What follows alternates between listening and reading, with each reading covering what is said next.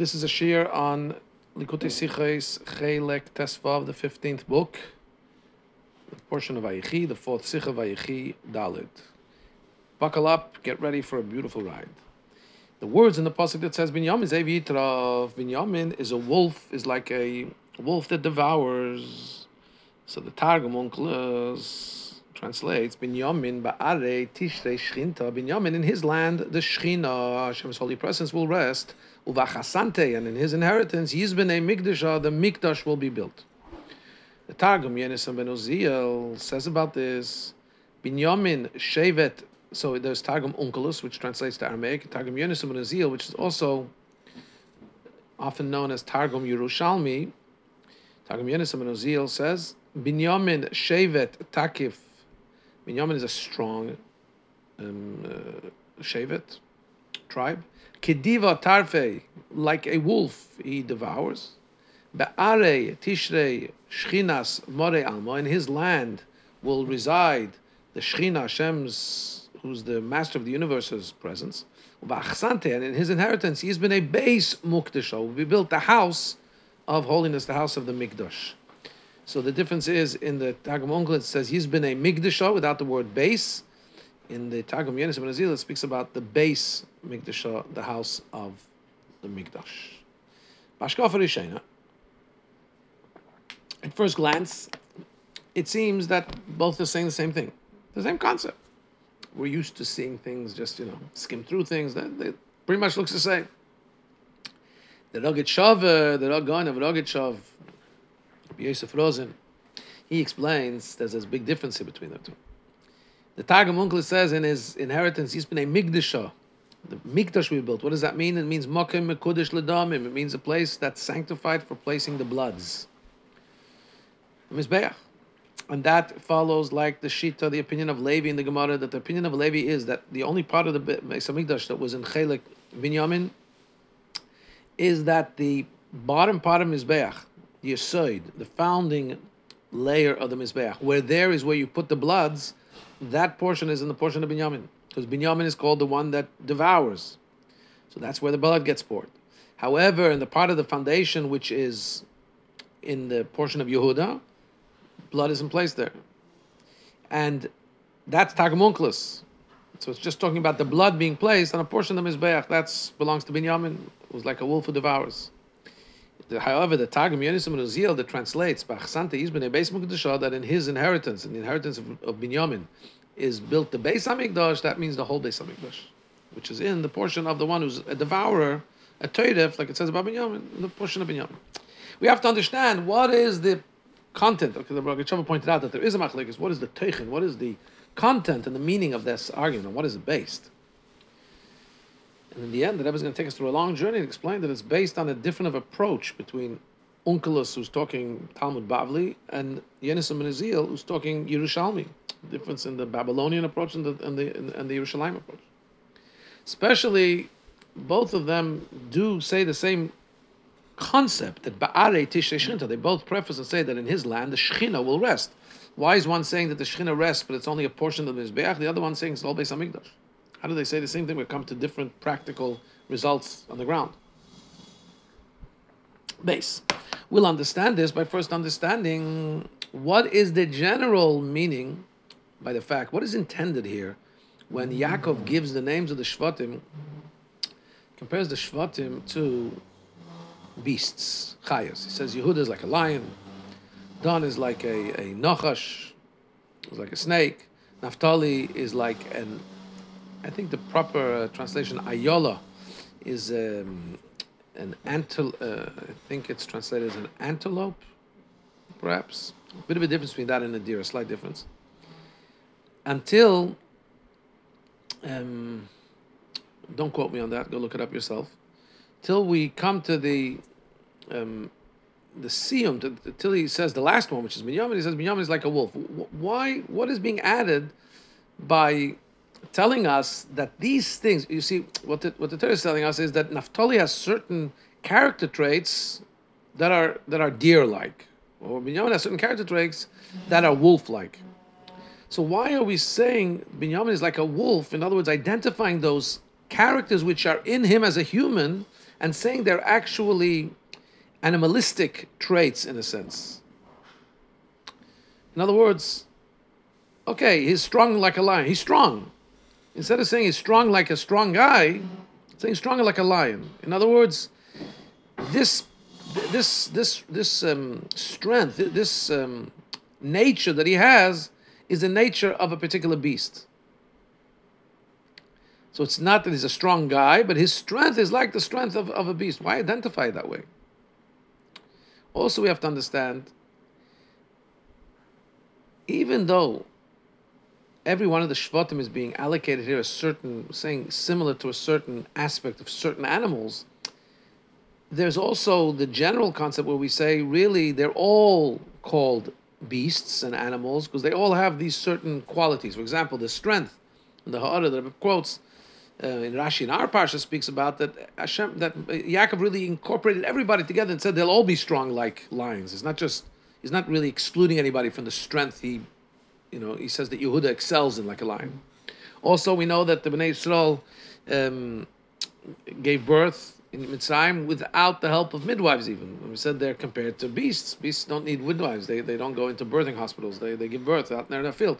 So we see that there's something about the animals, about beasts, chayas, that somehow has a meaning to us, and we're identified, or Yaakov Avinu, at least at this stage, identifies them with these character traits. So we're going to get back to that. We're only going to answer these questions really all the way at the end, I think.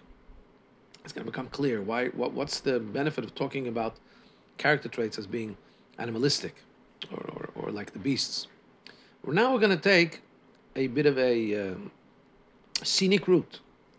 Gimel. We're going to go to the end of Kiddushin. About the various character traits of the chayas, of the animals. Behemoths and chayas translate differently. Behemoths are more domesticated animals.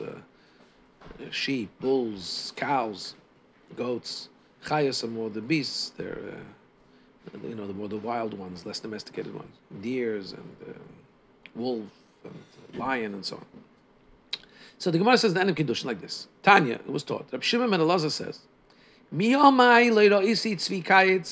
in my days I've never seen a deer who dries out figs for a living. The Ari Sabal, or a lion who's a porter, a schlepper, he schleps packages for a living. V'shual Chemeni, or a fox that's a shopkeeper for a living. I've never seen anybody take up any of those careers. V'heim isparnesim shalei b'tzar, and they have sustenance without any pain, without any aggravation. Careerless. Without aggravation, they have parnasa. Hashem gives them parnasa. V'heim lo nivru el Hashem sheni, they were only created to serve me. Ba'ani nivreis li shamesh eskeni, and I'm created to serve Hashem. Ma elu shaloi nivru el Hashem sheni. If even those who were only created to serve me, misparnesim shlei b'tzar, they get their parnasa, they get their sustenance without aggravation. Ba'ani nivreis li shamesh eskeni. I was created in order to serve Hashem, isn't it? For sure. How much more so? I should get my parnasa without any anxiety. So why do I have to be anxious about my parnasa? Why does it come with difficulty sometimes? Ella shahare oisias ma'asai, but I did bad deeds. V'kipachti es parnasasi, and in that way I cut off, I stymied, I shortchanged, so to speak. I put an obstruction to my parnasa, to my sustenance. As the pasuk says, the Navi says, you through your sins you have turned away from Hashem. So it's simple logic. The animals, never saw an animal with a career, and they have parnasa. Why do we have to be anxious about our parnasa? The Farshim explain that the difference. Why did he choose these different occupations? I never saw a deer who dried figs. I never saw a porter. I never saw a shopkeeper. Why? What does it mean about those occupations? It says that fits with the particular nature of those particular animals. For example, a deer has a certain attribute. It sleeps with one eye open. Oh, that's perfect for somebody who's drying figs. It takes a long time. They're drying in the field. You got to keep an eye on them. Literally, you got to keep an eye on them. And he sleeps with one eye open. No problem. Perfect job for him. The Ari, the lion, is strong. Oh, you should be the guy schlepping the packages. The shul, the fox, shrewd, smart. I shouldn't say shrewd, I should just say smart. Shrewd has some negative connotation, but even if he's just smart, that's good to be a shopkeeper. You have to buy and sell. You have to know, what's good for this one and what's not good for the other. I'm saying, what's good to sell and what people will buy and how to make a profit out of it, and at the same time be benefiting the seller, be benefiting the buyer and benefiting the seller. I need some wisdom for that. However, now we have to understand why are only these kinds of jobs mentioned, picked from all the animals. I mean, there's other kinds of beasts, there's other kind of wild animals. Ayala shlucha, we talk about an antelope. It's very quick. So why doesn't it say a Naphtali is called ayala? So why don't we say that I've never seen an antelope being sent as a courier, as a FedEx. Okay, the Rebbe does point out that that could fit. Also, a deer also has that, and a deer was mentioned about being a dryer of figs, but it doesn't matter. But there's we didn't mention the deer here as being a courier. Why didn't we mention another kind of animal and pick out not what we used for deer because he sleeps with one eye open, that he's watching the figs dry, but speak about an antelope that's fast. I've never seen a courier, an antelope, and he gets his parnasa. There's beautiful, there's intricate ha'aras here. Rebbe points out, first of all, it doesn't say I've never seen animals, domesticated animals, needing to work, because they do. You put them to work. The bull, the ox, is put to work. Back in those days, they were hooked up to plows, and that's the king of the animals. So the Braisa, Rabbi Shimon doesn't say I've never seen an animal that needs to make a parnasa by working hard. No, it's not true. Some of them do. On the other hand, the Rebbe says in the Hara, the Tosefta does say, I've never seen a behema, an animal, domesticated animal, or a chaya and an oif, a bird, working, needing to work for their parnasa. But the Rebbe just said, I just pointed out that the ox, the king of the beasts, the king of the animals, usually does have to work. So the Rebbe says, but actually, it's not an umnus, that's not their career. People make them work. Because they're domesticated, so what are you going to let the ox just lie around while you schlep? You're going to make him schlep the plow. But it's not their umnus, it's not their career. It's not they've gone to college to study that. This is what I want to do when I grow up, to be a schlepper of a plow. And this will also help us understand, if you want to ask, well, what about people that do use animals to schlep? For example, the Rebbe says in the Hora, I'm in Thailand here. Thailand has a lot of elephants. For example, elephants. In Thailand, this was a very well-used form of heavy labor was done by elephants. So what do you mean? You never seen an animal, a beast, a wild beast working? What about the elephants? He says no. That's because they were domesticated. That's because they were forced by people to do it. Again, that's not their career. People grab them and force them to do it. That's, by the way, why people today try and free the elephants. It's a big movement not to let elephants work. Well, because they don't like working. It's not their nature. It's not like their career. So what the Mishnah, what Rabbi Shimon says, I've never seen any of them need to work or desire to work. And they have their parnasa. That sometimes people schlep them into work. Okay, that's because people have done things either that's good for them or not good for them, whatever it is, but that's something imposed upon them. Interesting, the Rebbe also says, I could point something out, says the Rebbe, maybe we do see a career, like a nature in animals getting parnasa by being like a shopkeeper. What's the example that Rebbe uses? Look in Ha'ara 17. For example, there's a small little creatures that eat the creepy crawlies and the flies and the worms that are on an elephant, and through that there's benefit to both of them. I'm trying to think, why is that like a shopkeeper? I'm just thinking out loud here, because he's eating what's on the elephant. He's doing the elephant a favor by getting rid of the bugs from the elephant, and he's benefiting because he's having he's getting the nutrition from the bugs that he's eating. Why is that like a shopkeeper? I'm thinking, shopkeeper, he sells you something, you benefit, but he benefits also. He's selling it to make a profit. He's not selling you something you don't need. He's selling you something you need and want. You're thankful to him because you gained, and he's thankful to you because he made. So you have this give and take also in animals. But the Rebbe is saying, first of all, that, and here's an important clarification. Rabbi Shimon Lazar doesn't say we never see any beasts work or have a certain umnus, have a career which supports them. By the way, we have the bees. It says the bees work hard for their owners. They bring pollen here and there, and they produce. The Gemara speaks about bees. The Medrash speaks about bees being, producing a commodity for their owner. It's not. So here's Pshat, and the Rebbe's learning the Braisa here. The Mishnah, which says, did you ever see a chayav that have an umnus? Yes, some of them do work, but mostly they don't. There are some that do, but as a whole, you ever seen that the animal kingdom needs to work and they have parnasa? That's the point that's being made.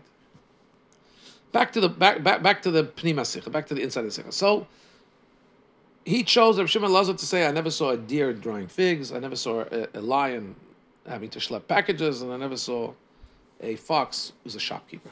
The same maimer, the same saying is in the name of Reb Meir, brought in the Yerushalmi. He says, but it's a bit of a change. He says, have you ever seen, doesn't start with a deer that's drying figs. He says, have you ever seen a lion who schleps packages? Or a deer, comes second here, the deer that dries figs? Or a fox that's a shopkeeper? And all of a sudden a new classification, or a wolf that sells pots? Now we have to understand. First of all, why does he put the porter, the lion, before the fig dryer, the deer? Especially, I would think that the order it should go in the supply chain. Let's talk the supply chain. First, you got to dry the figs. Then you schlep them, once they're packaged, you schlep them to where you want to sell them, and then you sell them. So why is the porter in the Yerushalmi coming before the dryer? You don't have a commodity yet to schlep. It's a big deichik to say because you want to give more honor to the lion and make him, he's the king of the field, because then you should have put the fox right after the lion. The fox is also one of the leaders of the animal kingdom. He's a smart guy. He can be part of the administration, right? Also, when you want to put together the Ari is closer to the fox than the tzvi. So if you're going from the Ari, why? Because they both eat meat. They're both carnivorous. So if the Yerushalmi is starting with a king, the lion, you should go straight to the fox and only then to the deer.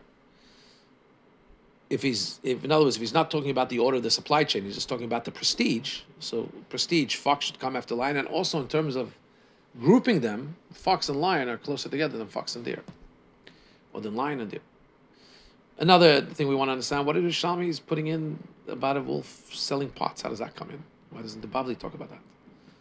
Gimel l'chayra. He's selling pots.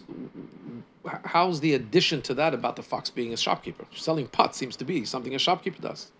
The shopkeeper sells all kinds of things. We're talking about a wolf who sells only pots. What's that adding? Also, what's a wolf got to do with selling pots? So some of Farshim says that Eben Square Bracket says because selling pots is simple. You don't need to be a big guy, a big mumcha to sell, a big expert to sell pots. So that's why you don't have to be a fox. That even a wolf can do.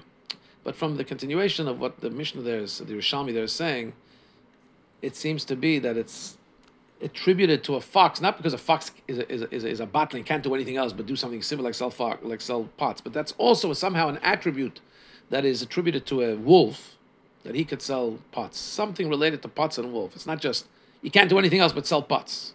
No. So we're going to have to explain this. Dalit. So we'll understand this by first understanding a diuk. We're going to look into the words of Rabbi Shimon Lazar, because he says a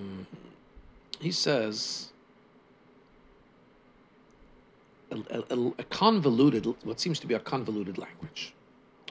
Let's go back. What was the language that he said? He said, I'm going to read the language again so you'll hear how it seems to be lengthy for no reason. Again, seems. Of course, everything in the Torah is a reason. Everybody's going to explain the reason. Just like this.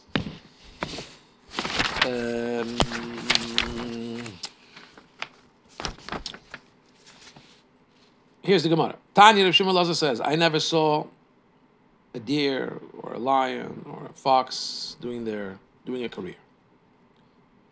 Yeah, each one their thing. And they have parnasa without pain. And they weren't created but to serve me. And I was created to serve Hashem. So we've laid out the reasoning. You could now say, so should I have to worry? But no, now he says, just like these are only created to serve me, and they get parnasa without anxiety, without pain, I was created to serve Hashem. For sure, shouldn't I get parnasa without tsar? It looks like it's repeated twice. Why is it repeated twice? So the explanation is, the Rebbe says like this. The purpose of all the created beings in the world is for Yidden, it's for Jews. That's the purpose, that's the intention of all the created beings in the world. I'm going to try and give a modern day example. I hope it helps understand. Let me first give the example, and then I'm going to read it in the Rambam. You know, there's something called Hollywood today. We all know it causes a lot of people a lot of trouble, a lot of waste of time, whatever. But what's the makeup of a film? Makeup of a film is that there's a lead actor. The story surrounds that person. The narrative is going around those people or that person, whoever it is we're following. And then there are scenes. There's a lot of stuff. You can't write the story without having, let's say now we have, these Jewish-made movies. So there's a shul scene. And we're really looking at that little kid, maybe who's coming in and saying kukariku, kakadoodle-doo, like the story of the Baal Shem Tov. And maybe there's a lead actor who's the kid and a lead actor who's the Baal Shem Tov. But then there's another 30 people in the shul, all wearing kittles, all wearing talises, right? In the context of making a movie, they're called extras. They're just, they're creating the ambience, they're creating the scene. So in the world, says the Rambam like this. Rambam says in his Akdamot Mishnayos, all the creations that are under the sun, or they're under the moon, they're there for the purpose of man. All the animals are there either to sustain them and give them nutrition. Things like sheep and cattle, they're to give man nutrition. Some of them, besides for nutrition, they have a value because, like a donkey, they schlep stuff for humans. A person couldn't take that kind of weight. Horses allow people to get quicker and faster, go more distant distances than a human could go with his own feet. Similar to all other kinds of animal, vegetation life, and so on. Similarly, continues the Rebbe, this is also with human life. In order that the complete person, and this is also from the Rambam, Ha'adam HaSholem, the Rambam calls him, the complete person, the person who, so to speak, is the lead story, or Hashem is looking at to see, I gave you instructions, how are you doing them? In order he should be able to be involved in Chochmah, Elikis, and godly wisdom, and in doing good deeds, there needs to be a whole set, there needs to be a whole scenario, a whole world, and now we say, okay, you're in the world, here's the scenario, let's see what you do. Camera's on you. As the Rambam explains at great length. In other words, can you imagine, for example, you have the Pentagon. We have the big minds sitting there doing the counterintelligence. You have the people that are keeping the place clean, that are keeping the lights on, that are dusting, sweeping, bringing coffee to the big scientists, right? So the important one is the guy at the top. So everything, says the Rebbe, does haste. This means to say that the purpose and function of all kinds of creations, also those that are b'nei Noach, is all for what?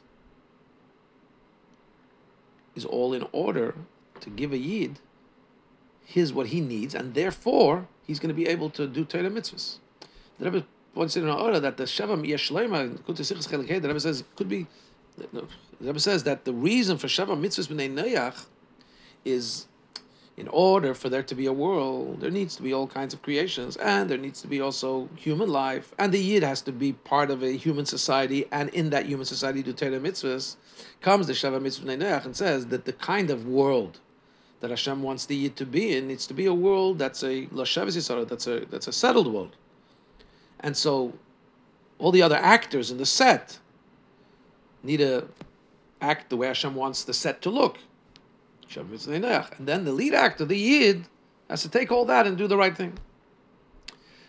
So Reb Shimon ben Elazar is mechadesh like this, and this is why the long language. All those things have, I never saw any of those things do anything but have their careers, and they were not created for any other reason but to serve me. To serve me, not to serve me so I can be a lazy couch potato. To serve me in the way for the purpose of me serving Hashem. In other words, the fact that the tzvi, the ari, the shul, the deer, the lion, and the fox are created with the ability to be fig dryers, porters, shopkeepers, or any of the other things that animals are able to do. The Rebbe is going to identify those three things are critical examples of what is needed for a yid to be able to do his special touch of Torah mitzvahs. It's not just to serve me, to give me an easy life, and that's it. No, it's to serve me and be part of my service, which is to serve Hashem through doing Torah mitzvahs. In other words, they're tailor-made to fit into the exact tailor-made job that the yid has. It's not, how shall I say? It's not like there's a yid who has his tafkid, and then I'm looking to hire all kinds of. No, the Eibishter then designs. It's all designer. I'll give you maybe this example will help me understand. So you buy a suit, then you buy a tie. But you imagine the tie is really what strikes you, right? I'm making the suit to fit the tie. I made the whole suit to fit the tie. Not I'm just trying to bring two separate things together. This is the lengthy term. They weren't created but to serve me, and I'm created to serve Hashem. In other words, they were not created but to serve me in the way that I'm meant to serve Hashem. Oh, so we can look at their attributes, what they have, and see that this is actually things that are needed. These are the tracks leading to the crown of the Yid serving Hashem. Because how is that, says the Rebbe? Because in order a Yid should be able to do what he needs to do, to change an object of the world and make it an object of mitzvah and kedusha through fulfillment of mitzvahs. First, you need these three things, yes, the fig drying and the portering and the shopkeeping. They prepare the objects of the world to be able to be elevated through the mitzvah. 1 second. B'poyel, we said, have you ever seen, the Braisa and the Mishnah said, have you ever seen these animals doing their career? In actuality, they don't do it. Loira isitzvi. I never saw these animals doing their career. Why? Because like Rabbi Shimon Elazar says, because I didn't do what I was meant to do. I did bad deeds. And that's why my parnasa is with anxiety. I've shortchanged my parnasa. And more than that, I have to work. Rabbi Shimon Yochai said, when you didn't do when you didn't do what they're supposed to do fully, other people do their work. When you don't fully, like 100 million% do what Hashem wants, that's when they have to go to work. Similarly, and how much more so, by the fact that we're not perfect, but we've done sins and so on, we're in that situation. So the preparation for us to do the mitzvah isn't done through others. It's not done through a deer, an ari, a lion, or a shul. Now, how could they really do things mindfully to help us do the mitzvahs? So the Rebbe quotes in Orah 33, we have a Maimer Chazal that the snake was actually a conscious, mindful kind of creature before the sin. It was demoted after that. But the Rebbe seems to say, no, Orah Lav Dafka, that we would be referring to that. But here the Rebbe says, in brackets, Al Kol Ponim Duch Du Misa'elam Asnim Shulachais. Maybe this could be learned allegorically, that we're comparing the Chayas over here to the nations of the world. And in other words, they, with their natural participation in the world, not as a mitzvah, but they would have been doing the things that lead up to having the item ready. The Yid just has to do the mitzvah with it. As the Rebbe is going to explain, there's a lot of build-up, there's a lot of prep work till you do the mitzvah. It's not just putting the cherry on the top. A lot of stuff. may I give you again? I beg your indulgence and forgiveness if I'm giving examples that just help me understand them. They're lav dafka gehalten. They're not necessarily so amazingly fitting. A chef, a real chef, high powered, comes to put the finishing touches, maybe seasons, maybe not even seasons, but everything else, the peeling. When you're not at the level, when you've not earned the right to have all these sous chef and assistant chef and people peeling and chopping, you know what has to happen? You actually have to peel, you actually have to chop, and right. So here, but that's not where you need the chef. The chefs. So the yid is needed for that final touch, as we're going to see, that final touch of doing the mitzvah, all the prep work. We could have been zeicha that others will do it. Imagine if each one has an assistant or assistants or really effective people that are doing it all for them till the final stage, which is the mitzvah. That can't be done. It has to be done by a yid. Hey, the teichen, the content of these three kinds of things. So what are these three things that really lead up to a mitzvah? Is we're going to understand. So understanding the simple meaning. What does it mean to dry figs? So he says, first of all, the tzvi, the deer, is drying figs. What does that mean? It means you got to bring the figs to the field. You got to bring them to an open place, not where they're in the shade of the tree.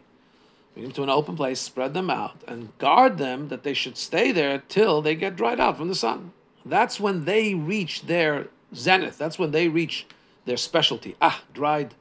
Ever eaten dried figs? Geschmack. Ari Sabel. Then you have the porter. He schleps. He needs to bring those things that have been prepared somewhat, bring it to the place where it can be used, where the person needs it. What is the fox? We're going to soon explain this in more depth. What is the fox who's a shopkeeper? What does a shopkeeper mean? That's not about...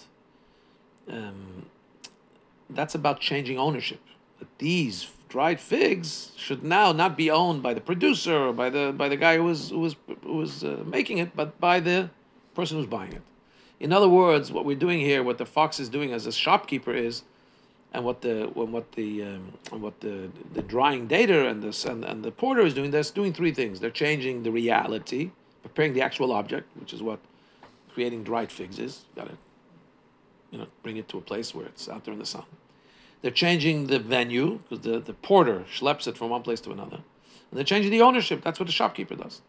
What does this mean in Ruchnius, preparing for Torah mitzvahs? We talk about drying figs. So bringing something and preparing it for a mitzvah. There's a lot of times where a yid cannot do the mitzvah without certain preparations. For example, sometimes he needs to have knowledge for the background. There's mitzvahs that you need to be able to speak to a doctor. If it's got to do with danger of life, should you break your fast, not break your fast? You got to have medical information. The thing that this person is suffering from, does it require that they eat and drink and so on? Is it pikuach nefesh? You need some preparation to be able to fulfill that mitzvah. You need the preparation of knowledge of medicine, which doesn't have to be. It's not per se a Yiddish thing. You can go to a non-Jewish doctor and ask him that. Or like Rav said, I spent 18 months by a shepherd of animals to know what kind of a blemish is considered a permanent blemish in an animal, what kind of is considered transitory, because that's going to make a difference about B'choir. If a firstborn has a permanent blemish, it doesn't have its holiness. If it doesn't, and so on, various other things. So the 18 months by a shepherd didn't have to be it wasn't part of Talmud Chacham shepherd, by a regular shepherd. So there's a prep till you get. The mitzvah part was when he had to paskin. You had to decide about a certain moment, a behema. Does it take it out of? Does it render it unfit from being a carbon or not? Is it transitory or permanent? Now that prep time became a mitzvah. But first you need, and then number two, you have to prepare the thing also. This is talking about state of mind, bringing a person to being able to do the mitzvah. Now also physically to prepare the mitzvah, you need parchment to write the tefillin on.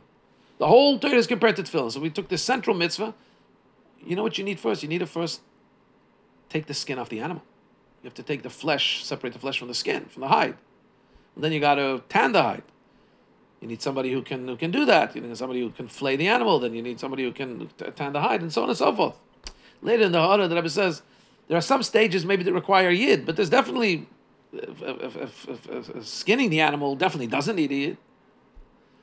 Right? So that's all just prep to make the physical object possible to start doing a mitzvah. Similarly, when we talk about the animal, the deer who's a fig dryer, in order that the fig should not be in a hidden dark place, be in a place where it's open and light. So that's like the equivalent of, in order to have clear knowledge, you need to prepare the mitzvah by having the background knowledge, either of medicine or of animal behavior, and so on. So we have all those. We have this aspect of preparing the actual scenario, preparing the actual thing for the mitzvah. That's like the equivalent of a drying figs, which we said is the nature that could be attributed to the deer. Now we have the porter. Porter changes the place. He changes that the object should go to a place where the yid is. He should be able to do the mitzvah. Especially, let's say sometimes there's a permissible thing, a yid which is in a place where yid can't go. He can't do the mitzvah. For example, if it's in a place that's called a shuk shel avodah zarah, a place of avodah zarah, a bustling marketplace of idolatry, and there's a pair of tzitzis there, he's not allowed to go in there. Or it's a suk shel zonos, a place of ill repute, of where he could, God forbid, be pulled into improper behavior. So he's going to need the preparation of the mitzvah meaning. He's going to need to transport it out of there, the porter. He's going to need something that has the power to take it out and bring it in a place where he's able, where it's now accessible for him to get there and to do the mitzvah and to make it into a davar shebekdusha. Then you have the transferal of ownership, like a shopkeeper, like a fox. Could be that sometimes, in order the yid should be able to do the mitzvah, it's going to have to be transformed ownership. For example, we know that the Yidden had an obligation not to do war with Ammon and Moav because they were the children of light. So what happened? Hashem made Sichon, the king of Oig, conquer Ammon and Moav. Now it's no longer theirs. Now it belongs to Sichon. Now the Yid can go, and the Yidden, Bnei Yisrael, were able to go and conquer it. So something like that, where it needs to move ownership in order to be able to do the mitzvah. The Rebbe says here in Ha'ara, for example, maybe you could say similar to this with animals. Imagine that an animal ate something not kosher.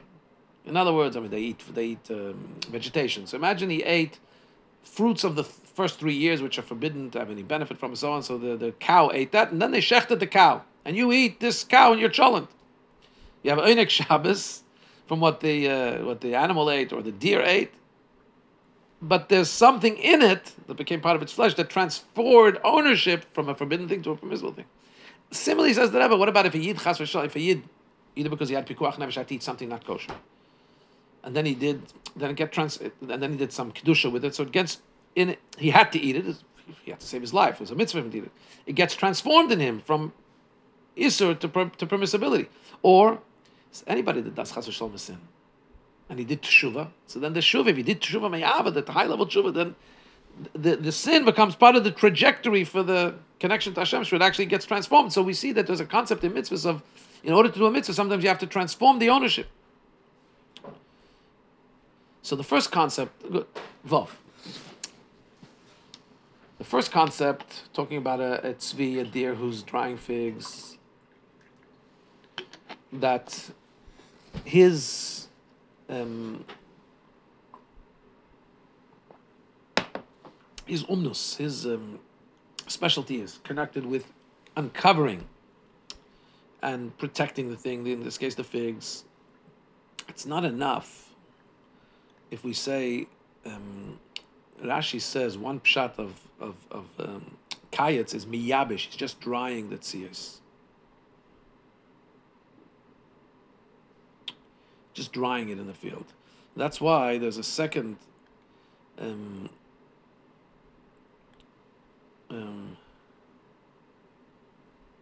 in other words, now the Rebbe explained it according to the one that says that he actually brings, and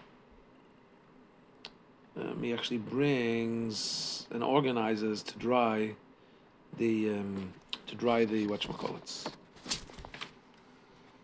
to dry the figs. However, Rashi says very clearly that it's just miyabesh kitziyos. I think what the Rebbe is saying is that according to Rashi, he's just drying it. So, what change is happening here? Let's see in mitzvahs where do we need something that actually changes the thing?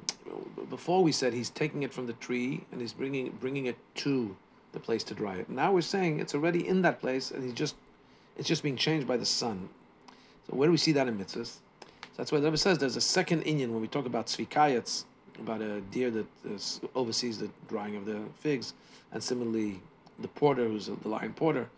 These are also general things in mitzvahs. For example, a yid, in order yid should be able to do a mitzvah with a gashmisdika thing, like tefillin or lasting lulav, so they have to first of all be separated from their connection to the tree.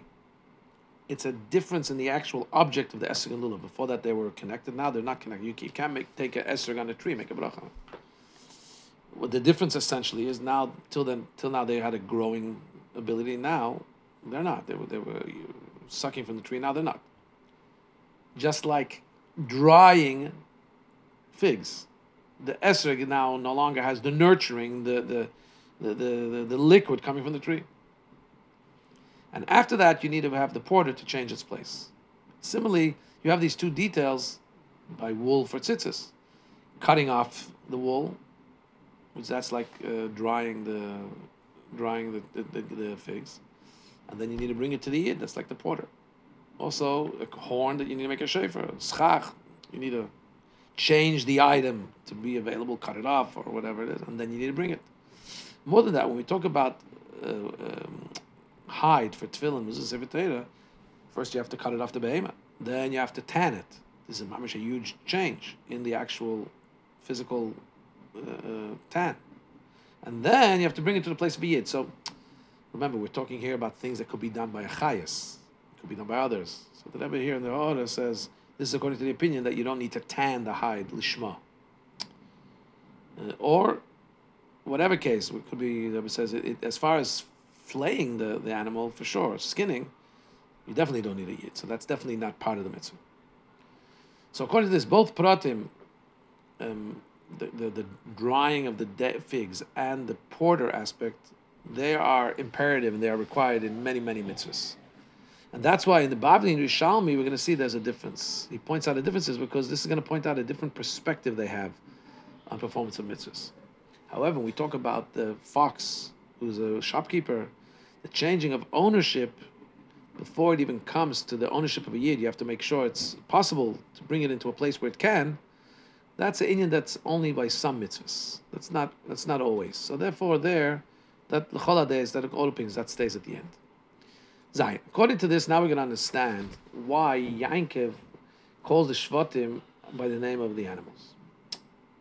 Here's what the Rebbe is saying. I'm going to try and understand this.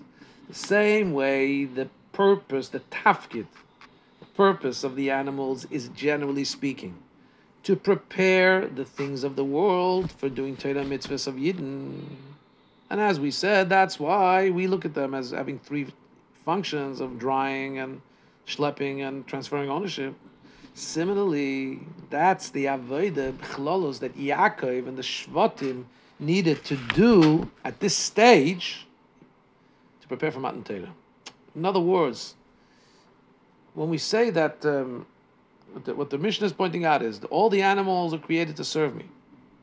They're created with, and we can see certain character, we can see certain tracts, certain molds that they're created in, which fit the molds that we need, the actions we need to serve Hashem in our mitzvahs. Their whole purpose is to lead up to us fulfilling the mitzvahs.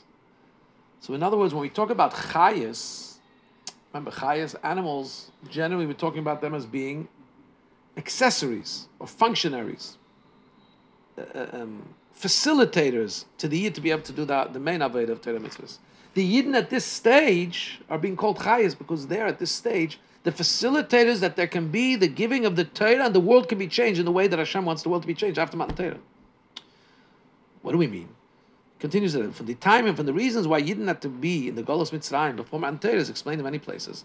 Because before that, the world wasn't the Yidden and Memela. The world were not ready and fit that the world should be able to, the physical objects of the world should be able to be transformed into mitzvah and holiness.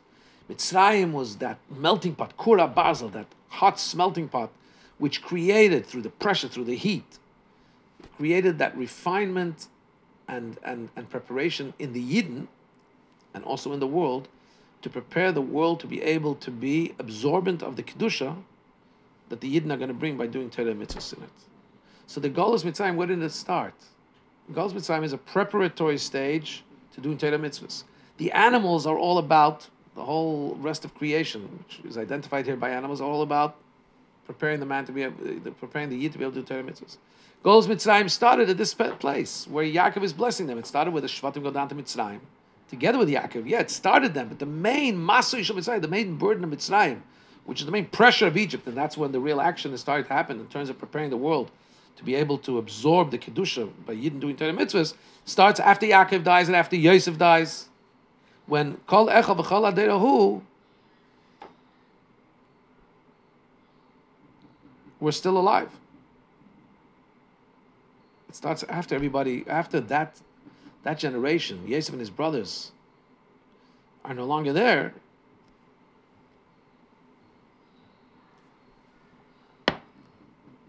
Yeah?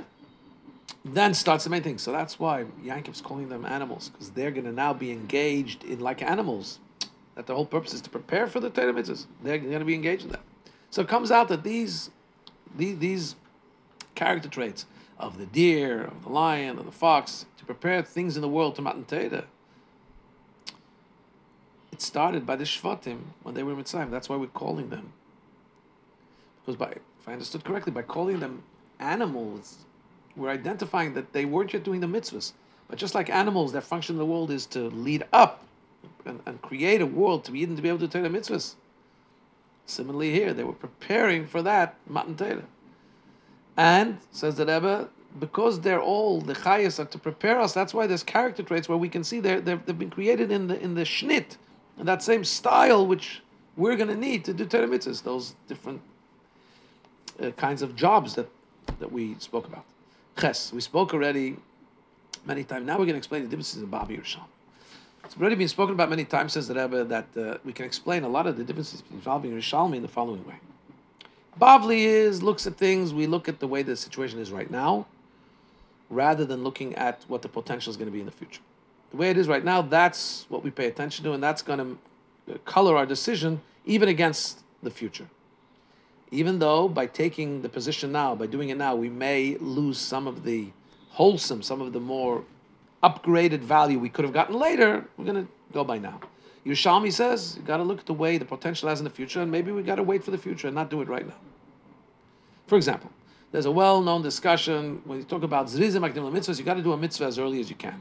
On the other hand, there's also an aspect of mitzvahs where it's a choice mitzvah if you have more people. So what happens if doing it early is going to be less people? So the Yerushalmi will say, Bavli will say, do it right away, even though later you'll have more people. Yerushalmi would say, no, wait, you'll have more glory for Hashem, even though you're going to lose the virtue of now that you're going to be able to do it early. Or for example, somebody's early in the morning on a Sukkot's day, he has 4 minim, but they're not the best. He knows he's going to wait a few hours, he can get a better set of the 4 minim with the Lubin Esrog and so on. So is it better to do it right now or push it off? He can do it better later, but he's going to lose the Zrizim, the fact that he's going to do it early. Test. So the same way it is with every mitzvah in itself, similarly, when we talk about preparing for the mitzvah, we can also have this discussion. The preparations we talk about was the drying figs and the porter. When we talk about figs, so they're something which we know from the Mishnah, they don't get picked at one. It's not that they all get ripened at the same time. They have different days. This one's ripe, this batch, this tree, and this thing. It's bits and pieces. So now, when you have one fig that's finished, you have two options. Either you should just take it right away, dry it out, let the fig dryer get to work, or wait, get a whole bunch, and now take the porter and bring it to dry the field. You understand? So the question is, do we need the porter at the first stage before we dry, or don't we? Well, if I say, let me wait for a whole bunch, I'm going to need a porter. If I say, let me just, uh, uh, as they get ripe, I just take them to the field to dry. Then it's one by one, couple by couple. I don't need a porter yet. Similarly, this is a question about preparing for a mitzvah.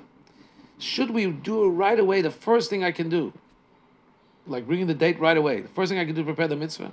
If I have a little piece of leather, should I right away work on it? Even if it's not a big, nice piece of leather?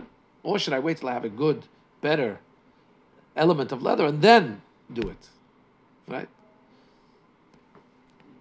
Because also, and then I'll need a porter. In other words, then there'll be more effort, so to speak. So then the dryer will come after the porter. Because also in preparing for the mitzvah, even before you actually did it, we want the preparation to also be done, that it brings the best result. There's a pasuk that says about the pasuk in Navi, would you bring a misfigured animal to your ruler? So even whatever you're doing in the mitzvah, you've got to do it nicely. Kol chelav laHashem, the pasuk says, all fats to Hashem. What you do for Hashem should be the best. So you're preparing, even though right now the leather is not a mitzvah, but it's going to lead to a mitzvah. So even right now it should be done in the best way. So maybe you wait till you get a nicer one. So we could say that this is the difference between the Bavli and Yerushalmi. According to the Bavli, since you look at the now, so right away, go do it. Even by the beginning of doing the mitzvah. So right away, we're talking about drying the fig because you have 1 or 2, 3, whatever, you go dry it right away. Even though you only have a little amount. Shalmi says, you're soon going to have a whole big amount. Wait, we'll bring the whole big amount. He says that we look at the future, and that is the one that makes us decide what to do. Don't look at the alacrity of doing it right now. So it's also in preparing for mitzvah. Also, he looks at it that way. Wait till you can do it better. So first, you're going to need a porter.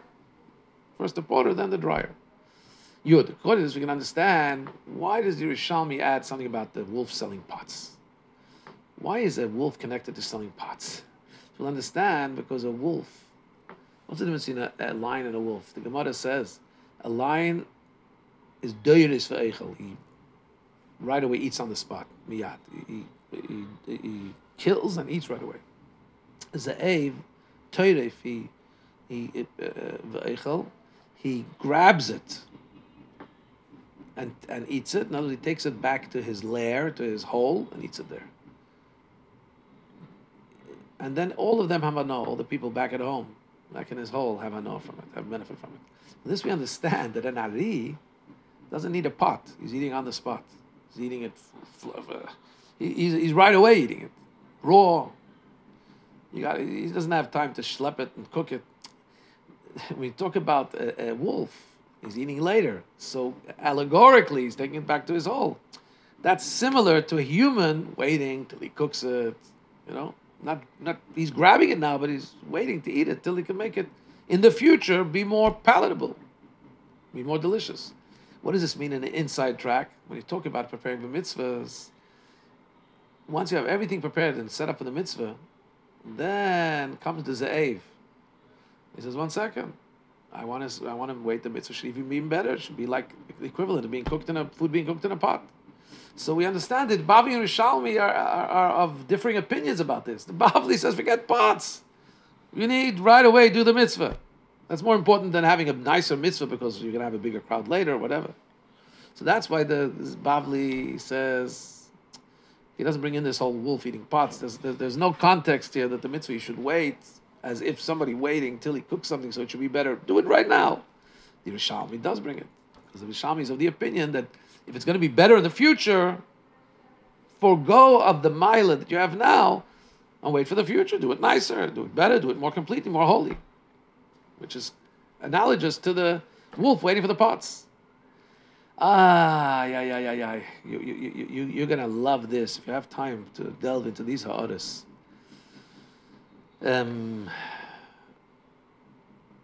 First of all, in Ha'ara 60, the Rebbe says, the Yerushalmi, you see the focus of Yerushalmi on the beauty of taking time to prepare for the mitzvah, how important the preparation is. Not just actual doing, but the preparation, the lead up to it, equivalent to a pot.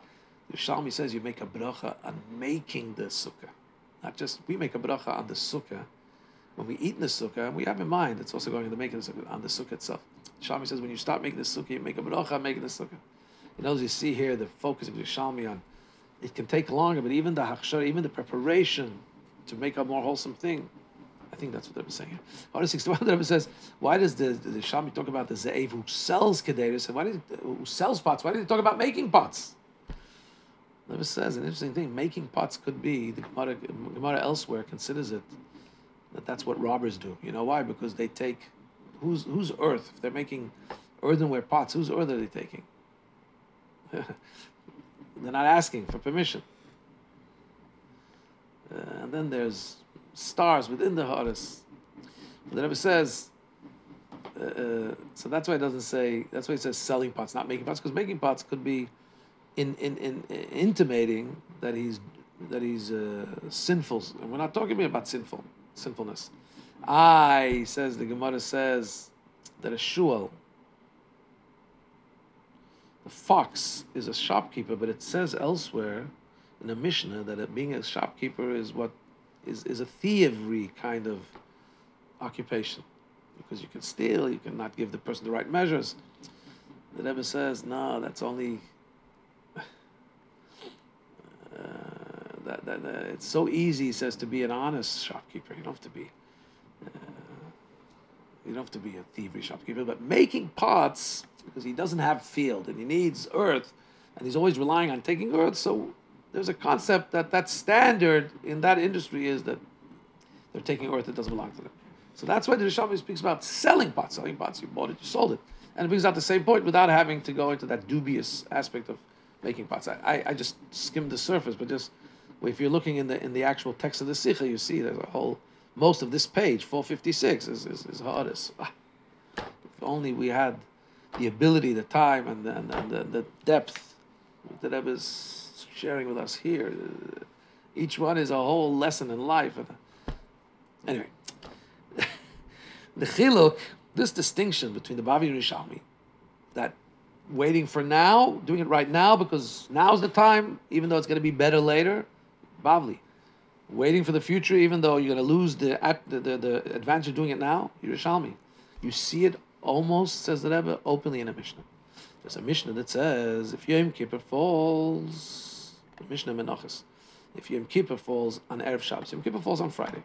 So you bring the goat of Yom Kippur on Yom Kippur on Friday, and you eat that meat on evening, the night of Shabbos. You can't eat it. When can you eat that carbon? If it's a carbon that's eaten, you can't eat on Yom Kippur. The first time you could eat it is the night, but you can't cook it on Shabbos. So how are you going to eat it? So the Bavliim, the Koyanim that originate in Chutz La'aretz, they eat it raw. Even though that's not the real way you're supposed to eat meat of Kodshim, meat of the Beis HaMikdash is said to be L'mashchal L'gdul. You're supposed to eat it the way notables, the way high-class people eat meat. That's cooked. But the Mishnah says the Bavliim, they eat it now. Why? Because they don't want to lose the mitzvah.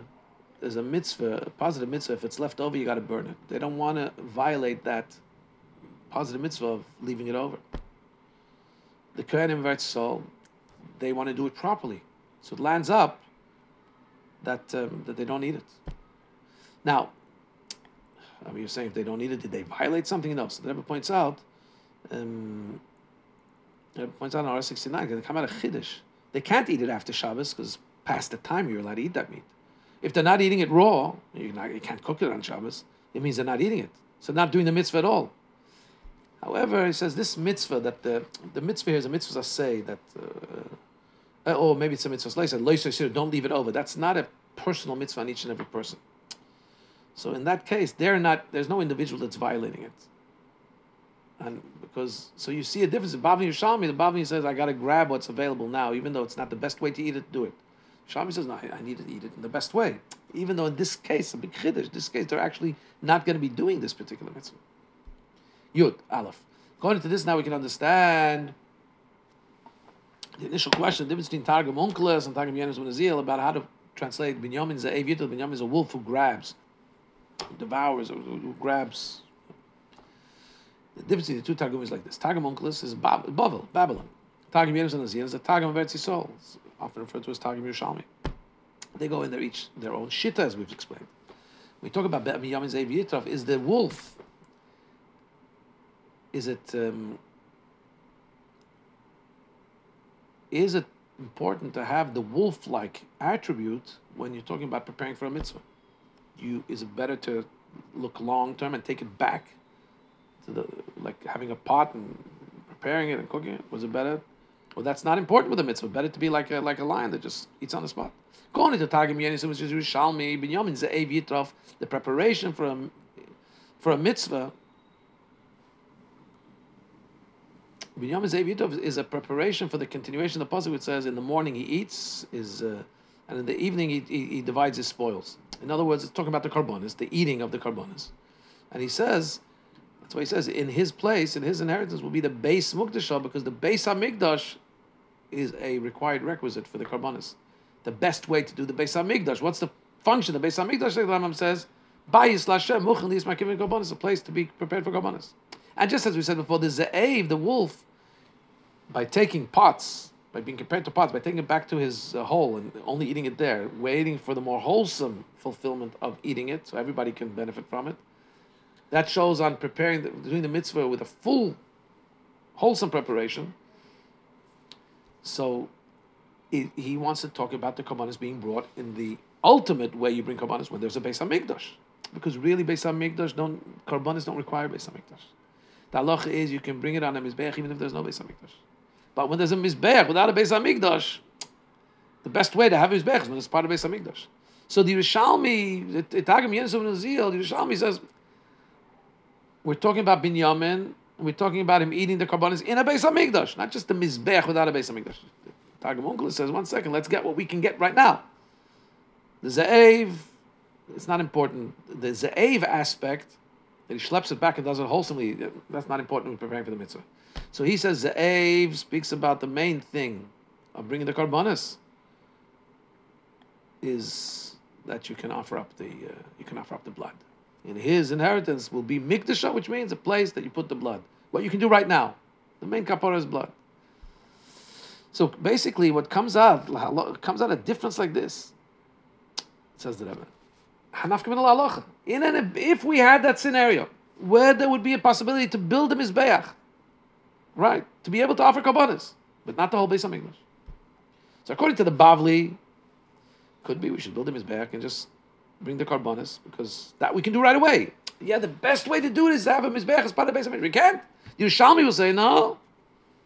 You got to be like the Ze'ev. You got to wait, do it properly until you build a Beis HaMikdash. Because you need the hakravas hakabanis on his beach should be more bishleim, is more proper.